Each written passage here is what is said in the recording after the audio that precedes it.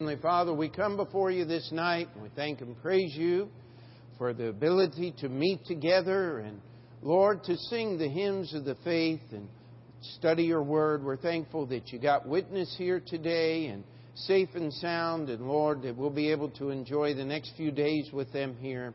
Lord, we just ask for your blessings upon the service tonight and the events of this week. In your name we pray. Amen. You may be seated. Let's take our Bibles now and turn to the book of Hebrews.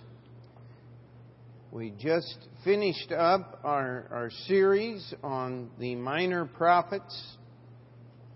And of course, the theme of the minor prophets, the overriding theme is God's judgment for Israel's disobedience to Him.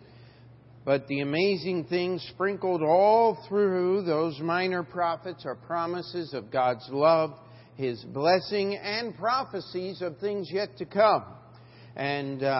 But in Hebrews chapter 12, and this is a familiar passage to most of us, but we won't be spending our main time tonight on the familiar part of the chapter. We're just going to kind of brush over that there and set the context for where we're going.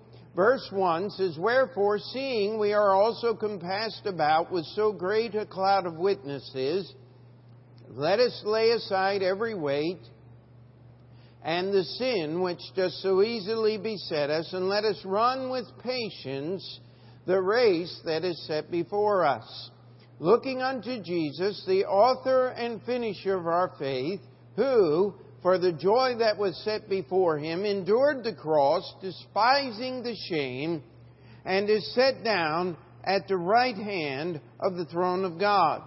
For consider Him that endured such contradiction of sinners against Himself, lest ye be wearied and faint in your minds." And so as the author here of the book of Hebrews is closing the book, he just finished chapter 11, giving the testimonies of faith down through the ages. We are told that we are to run this race with patience. Now, any of you that have ever tried to serve the Lord have known one thing. Galatians 6 is a hard chapter to keep. "And be not weary in well-doing." And what happens is, if we're not careful, we'll get doing things, we'll get serving God with our own effort. And that is a recipe for disaster. That is going to bring us down and cause us to fail. And we talk about running the race with patience, and immediately we go to the thoughts of running a marathon. And I am sorry, I read an article the other day on people who prepare for those kind of super long endurance races. And it actually said, and of course I'm paraphrasing, that to run that kind of long race, a marathon, or now they're even running double and triple marathons, running 24-hour races, you got to be basically nuts. Amen. You just do. And it does things to your body that will hurt you. You can over-prepare for a race. I mean, there are some people that are so ready for that race that before they finish the race, they've already destroyed their endurance and their ability to compete. And I know that sounds crazy to most of us who have never tried to run anything more than from the dinner table to the refrigerator to get something that we missed. Amen? Of course, that's my favorite exercise. It is push-outs and pull-ins. Amen? But the truth of the matter is, the whole idea of running this race is walking with Jesus from now until He calls us home or we hear the trumpet sound. Amen? And so as we look at this, we read up to the end of verse 3. And verse 4, it says that we haven't resisted unto blood, striving against sin. And we're to remember that, listen, as Jesus walked that race, as Jesus went ahead for us, He endured the cross. That's why we have this on the board back here, to remind us constantly that Jesus has run the race before us. He's waiting on the other side. And people like to make a big deal about that cloud of witnesses. I don't know. I don't think anyone knows whether they're actually able to watch us or not. But here's what Hebrews chapter 11 just told us. It says, Abel, he's dead, but he's still speaking.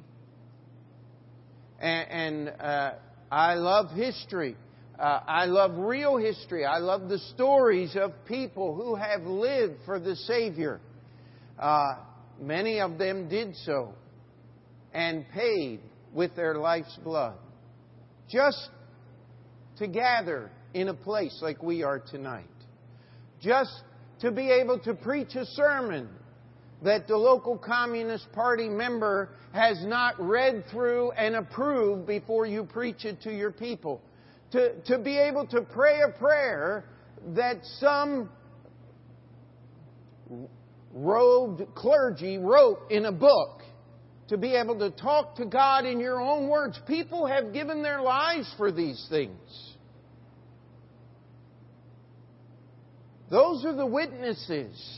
Those are the testimonies.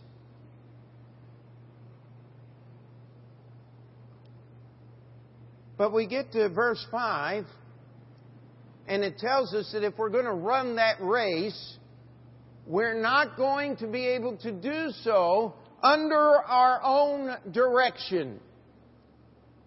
Now, my son Stephen just loves it. He just enjoys it when I come up behind him and he's working on something. Because he knows what's coming. I'm going to go, Stephen? No, not today, Dad. I'm doing it right. Stephen, I want you to change this.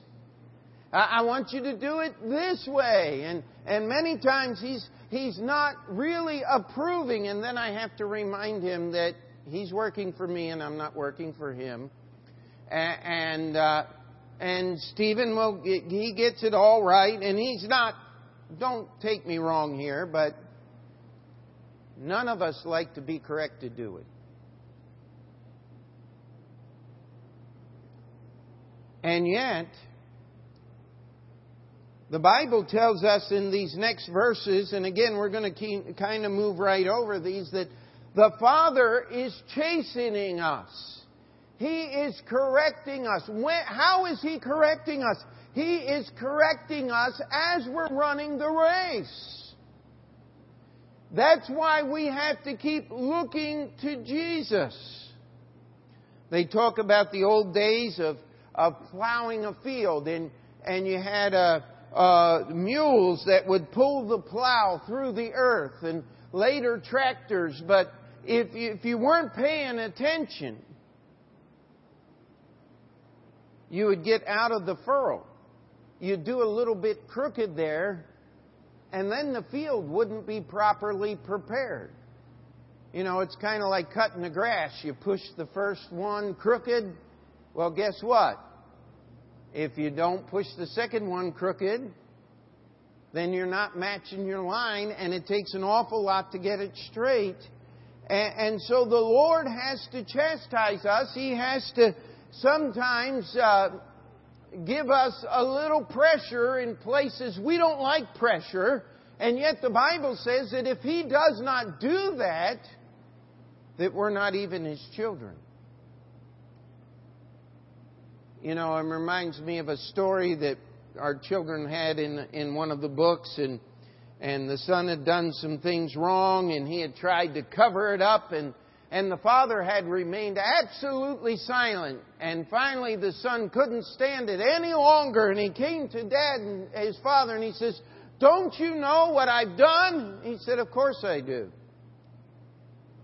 He said, well, why didn't you say something to me? He said, well, I figured if my son wasn't going to come to me and get it straightened out, he wasn't a son worth straightening out. And that helped that son say, hey, wait a minute. I want that correcting voice coming over my shoulder and giving me some steering. I want to be changed. I want to be conformed. And every one of us in this room, I believe, we're on church and on Thursday night, we would say, I want to be conformed to the image of His Son, Jesus Christ. Amen? Well, how's that going to happen? It's not going to happen naturally. God's going to have to do some things. And when we finish this section here of being warned to accept God's correction and not to despise that, and to understand that when God corrects us, look at verse 11. Now, no chastening for the present time seemeth to be joyous, but grievous. Parents, you want to learn how to discipline your children? Here it is. It should not be fun. There should be tears. The ramifications, emphasis on the first syllable, should be greater than the expectation that caused the behavioral problem in the first place. Amen? And God sometimes has to do that to us, and it should be grievous. There should be tears, because if we'll let God correct us, look what it says. Nevertheless, afterward it yieldeth the peaceable fruit of unrighteousness unto them which are exercised thereby. Now we get to the text tonight. The verses I want to cover, verses 12 through 15, 12 through 14 actually. Wherefore lift up the hands which hang down, and the feeble knees. Make straight paths for your feet, lest that which is lame be turned out of the way, but let it rather be healed. Follow peace with all men and holiness, without which no man shall see the Lord. Now we look at these verses, and we have a tendency to make a break because of the huge portion of this passage already that has been dealt with, God's chastening of His children. But we got to keep it in the context. This is all talking about running the race. How are we going to run that race with patience? Well, verse 12 is the first step, my friend. Verse 12 says, wherefore lift up the hands which hang down, and the feeble knees. Now, you read through your Bible, and uplifted hands is always part of what? Prayer, is it not? It tells us in 1 Timothy that men, holy men are to lift up holy hands unto the Lord. Have you ever, as you run the race, got discouraged and let your prayer life slip? If you've run the race at all, you've done that.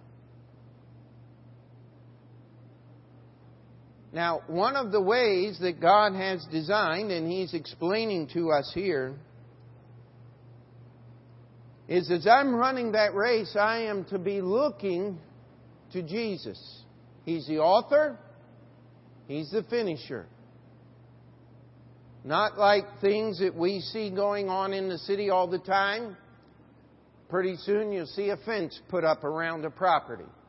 And then they post a set of plans on the property. Some architect in some office sat down And he thought and envisioned and worked with the owner to develop a plan for something that he wanted to see built.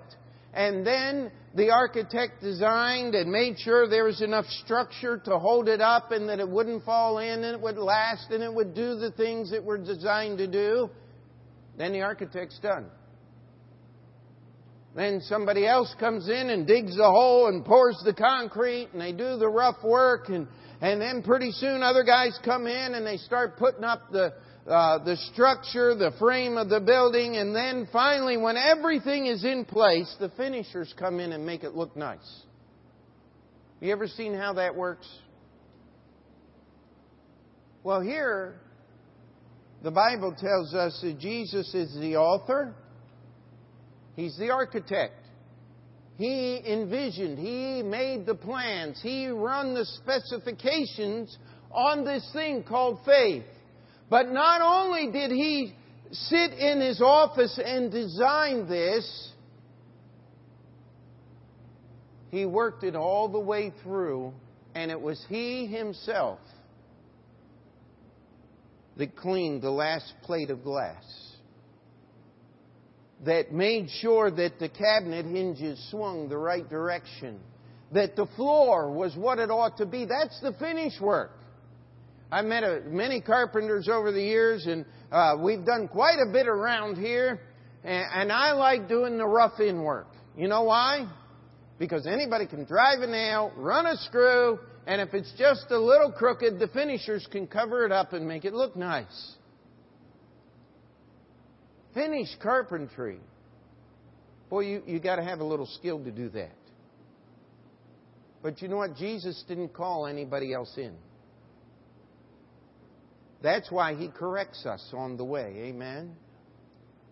But He says, while we're running that race, while we're looking to Him, while we understand that He has done it all we have to do is make that faith that Jesus planned, that Jesus fulfilled, that Jesus lived, we make it ours personally. How do you do that? The Bible says, that if thou shalt confess with thy mouth the Lord Jesus, and shalt believe in thine heart that God hath raised Him from the dead, what? Thou shalt be saved. God will take, it is finished, that Jesus did, and He'll make it yours. Amen? But as He did that, as that is happening in my life, I'm going to find out there are other people on the same pathway. And some of them are going to be discouraged. Some of them are going to think about quitting. Some of them are going to be carrying burdens that Jesus ought to be carrying for them. And it's going to be crushing them. And they're going to be under that weight, and we're going to see that. Now, how am I going to lift up those hands that hang down? You can't just come up beside somebody and grab their droopy hands and lift them up. You might get arrested around here for that. So how do we do that? Well, that's what Sunday night is all about. That we pray one for another.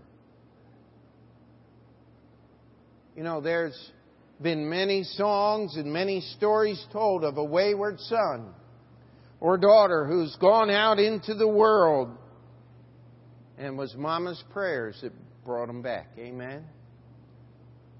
There are many people that have given testimonies. He said, I know those people at that church were praying for me. And it made a difference. What about the feeble knees? Same thing. It's prayer. It's encouraging others through prayer, helping others to pray. Now, you know what the worst way you can help someone else pray is you get down and you say, now listen, I know you don't know how to pray very well, but I do. So listen to me and follow. Don't do that. That's not lifting up those hands. It's actually pushing them down. I like what the one preacher said. I'm not quite sure who actually said it. I think it may have been Mr. Spurgeon of London, England. But he said, he that prays long at home in his closet doesn't need to pray long at church when other people are listening. This is something that we want to do. We want to encourage. We want to lift up those hands. We want people to know that this is a praying church. Amen? That's how I'm running that race with patience. If I'm not praying, guess what? I'm not running. If I don't have time to pray for other people, I'm not running the race the way the Lord wants me to. Now let's look at this next one.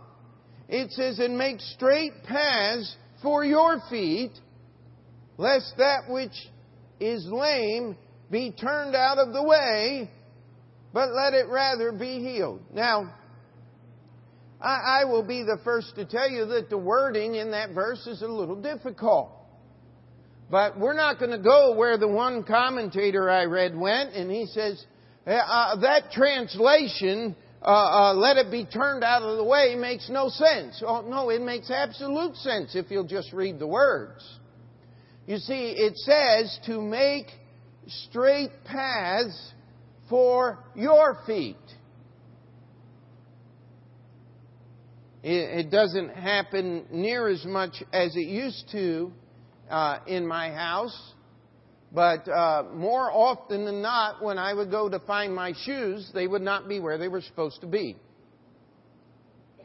Because there was a little set of feet that had found my shoes and thought it was cool to go clomping around. In fact, I think I have a picture of Sarah with my boots on. And the tops of my boots are up actually over her knees. And she's just stomping around and smiling as big as day. That's what this verse is talking about.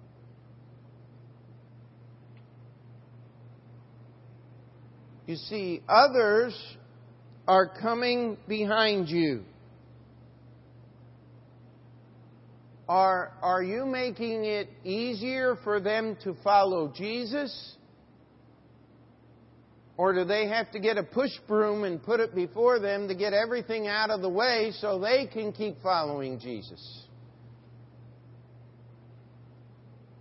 You know, one of the illustrations that I'd like to give on the negative side is that this is one of the great problems with contemporary music today. Is we sang some good old-fashioned hymns tonight. You know what? There's not a person in this room, whether you can carry a tune in a bucket or not, that can't sing those songs that we sang tonight. Now, you may not sing it right on tune, and that's the neat thing about being in a congregation is you don't have to. Amen? You just sing to the Lord. But you know, a lot of this newer music that they have, you have to be nearly a professional singer to perform it, to do it. Because if you can't reach the high notes and the low notes, and I never will forget, well, we were on deputation. This is going back 20 some odd years, 25 years. And we were in a church one time, and there was this lady that sang a special for church. And it didn't take us long to figure it out. She thought she was, and I won't give the name of the performer because nobody remembers her anyway, but she was one of these new contemporary artists singing there. And they didn't have all the modern electronics like Brother Joe uses when in the recording studio. And it was bad. It was sad. But see, she had listened to that performer perform this song so many times that she thought she sounded like her. And it killed the whole service. Pride.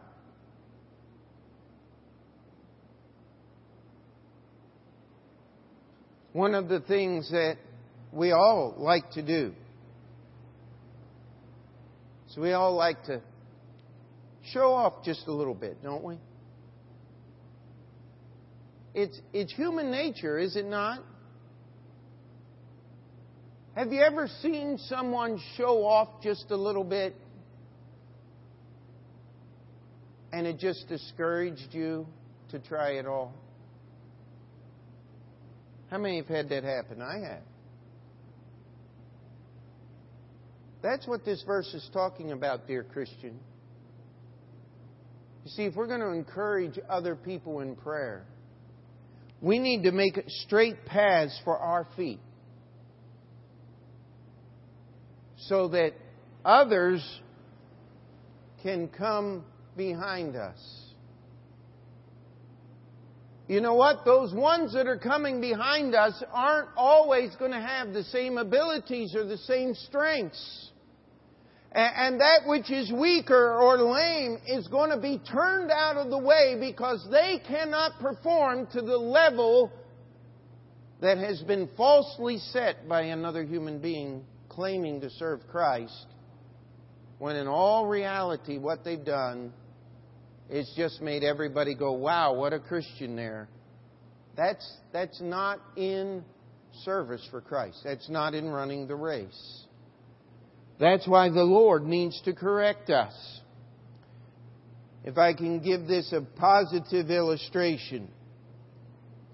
I've never been in the military, but I've read books and talked to many people that have. And one of the things that really frustrates the new recruits as they get in there is they meet the DI, the drill instructor.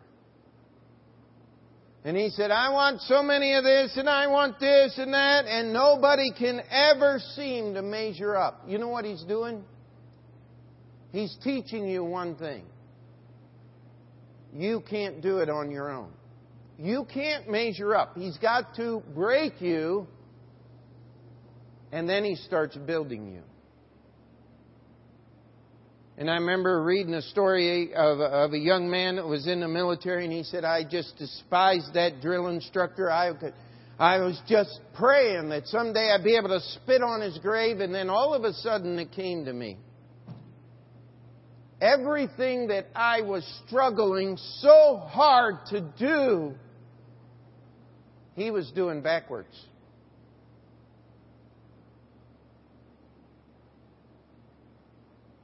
He said, I was running in that race and just trying to jump over those obstacles, and my drill instructor was doing it backwards. He was running in front of me and doing a double and triple what I was doing.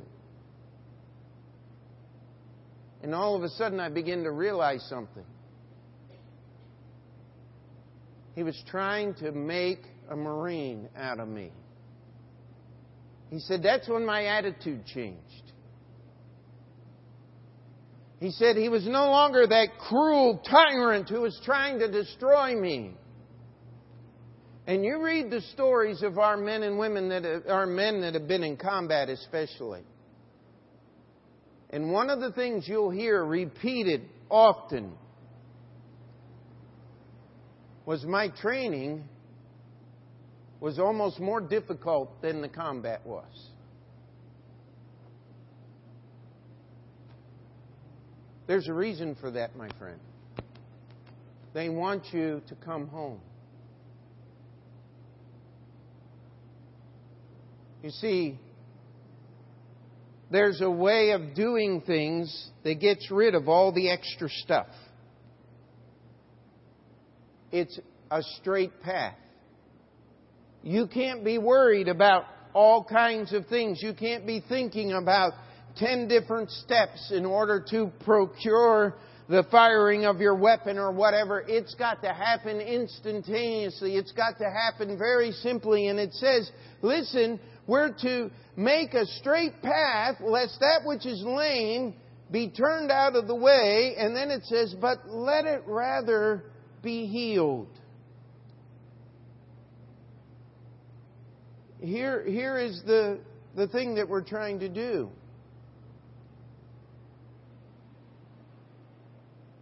is that person that's coming behind me is not supposed to be competing with me. It's supposed to be looking at Jesus. Amen. And I'm supposed to make sure that I don't add anything to the way. In fact, if there's anything that I can do, what I am trying to do is so that that weaker brother, so that that one that is lame, so that those feeble knees will have a chance to heal a little bit, so that strength can be built, so that that one coming behind me can gain enough strength to stand in the battle. Do we see that? That's what it means to let it be healed. It means maybe slowing down the pace a little bit so that that person is not tearing tissue, but allowing it to build. It's doing things in such a way, especially this is super important in our children's church and in the ministries where we teach the little children so that they can follow straight in the way. You see, the next phrase is follow peace with all men and holiness. Now, do you know that there are some people out there that just don't want to be peaceable? Have you ever met somebody who just wanted to fight? I mean, you can't stop them. You cannot make someone love you who has already decided they want to hurt you or kill you. It says follow peace, and what it says, with all men. I like my dad's rules of engagement. Number 1, never look for a fight. Number 2, never start a fight. And once you've done 1 and 2, don't lose. Amen?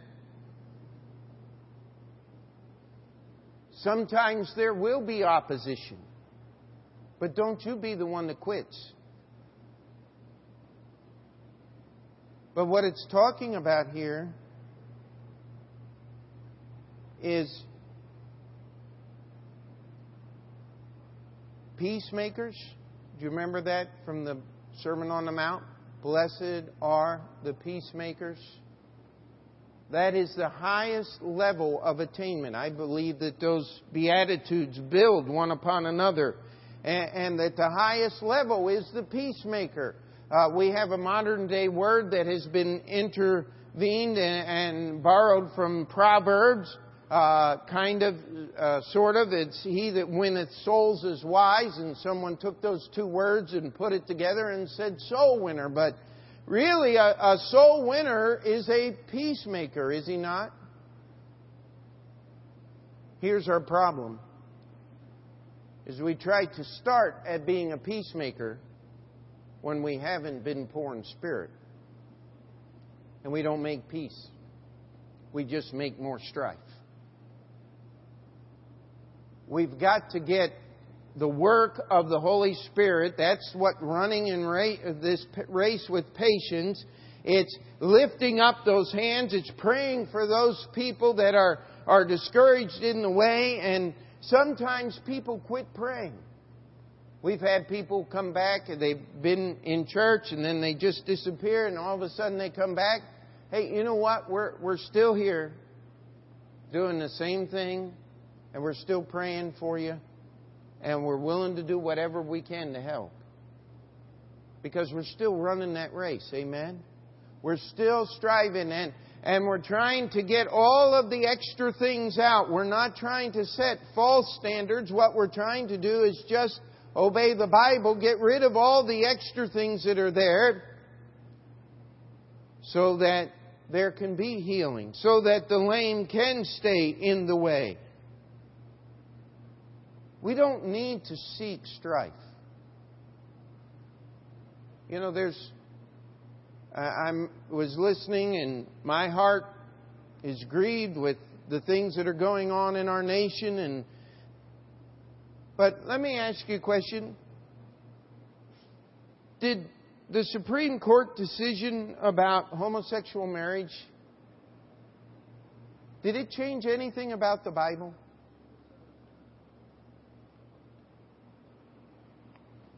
Sure enough, as I was listening to the news, they had the tape of somebody standing there saying, "The flames of hell await you," at the Supreme Court steps. That doesn't help us. It certainly doesn't help the homosexual crowd. They want that stuff. They thrive on persecution. The news media now has what they need to keep the story running. Christians hate people who aren't like them. When has that ever been the case? Not in the Word of God, amen?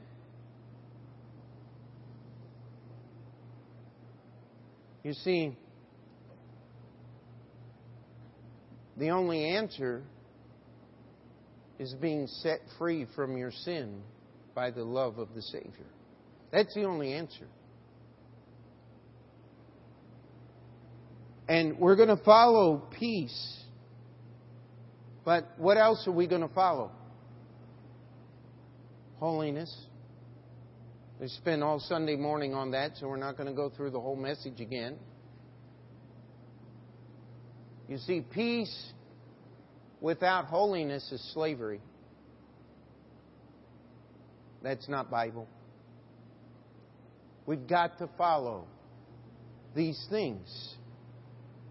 You see, as we do these things, we understand, and you go through the rest of the chapter, which we're not going to take time to do tonight. We're not dealing with people out here. We're dealing with the General Assembly and Church of the Firstborn written in heaven. That's who we're dealing with. We're not dealing with people just out here. We're dealing with God, who is the judge of all men. Amen? We're not dealing with people out here. We're dealing with Jesus Christ, the mediator between God and man. That's how we're running that race. And there's going to be those that need to pray. Make sure you're there to lift up those hands. And the best way to lift them up is get on your knees and pray for them. When their knees are feeble and can't support it, you pray extra. Amen? Make those paths straight. Make it easy to follow. Help people to understand that complicated answers aren't in the Bible. That's why Jesus said you had to become as a little child to be saved. Amen? You have to give up on all that complicated stuff. We're just going to run that race. Because we don't want to drag someone else across the finish line. If they're going to make it, they have to walk under their own power. Amen? And so we want to make that path straight and easy to follow and make sure that there are no obstacles in the way, so that actually, while that race is being run, there can be a strengthening and a healing of those that believe in the Lord Jesus Christ. Should we not get stronger as we serve Christ more? Amen? And we have to follow peace. We have enough strife just walking down the street. But we're going to follow holiness, because without it, no man's going to see God. Because our primary means of interaction is not peer-to-peer. That's the problem with the new religion. That's the problem with purpose-driven. That's the problem with seeker-friendly. It's not peer-to-peer. It's sinner to Savior. That's who we're dealing with. That's how we run the race. And I pray when my race is done, people will say, if he could do it, I can do it. Amen? It's not our ability. It's all about Him. Let's pray. Dear Heavenly Father, we pray that You would help us.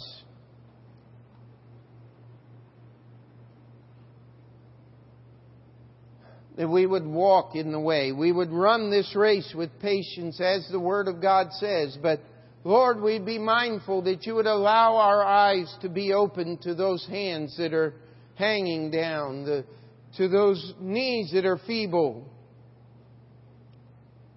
That we would ask God to give us enough of a prayer relationship with Him that we could support those who are not supporting themselves. Lord, that as we run that race, we would be very careful not to do things that would add unnecessary difficulty to serving the Lord. But that we would keep it simple and Bible. And Lord, a way of healing. A way that the lame could stay in and not fall out. Lord, that we would follow peace and holiness. They go hand in hand, could not be separated.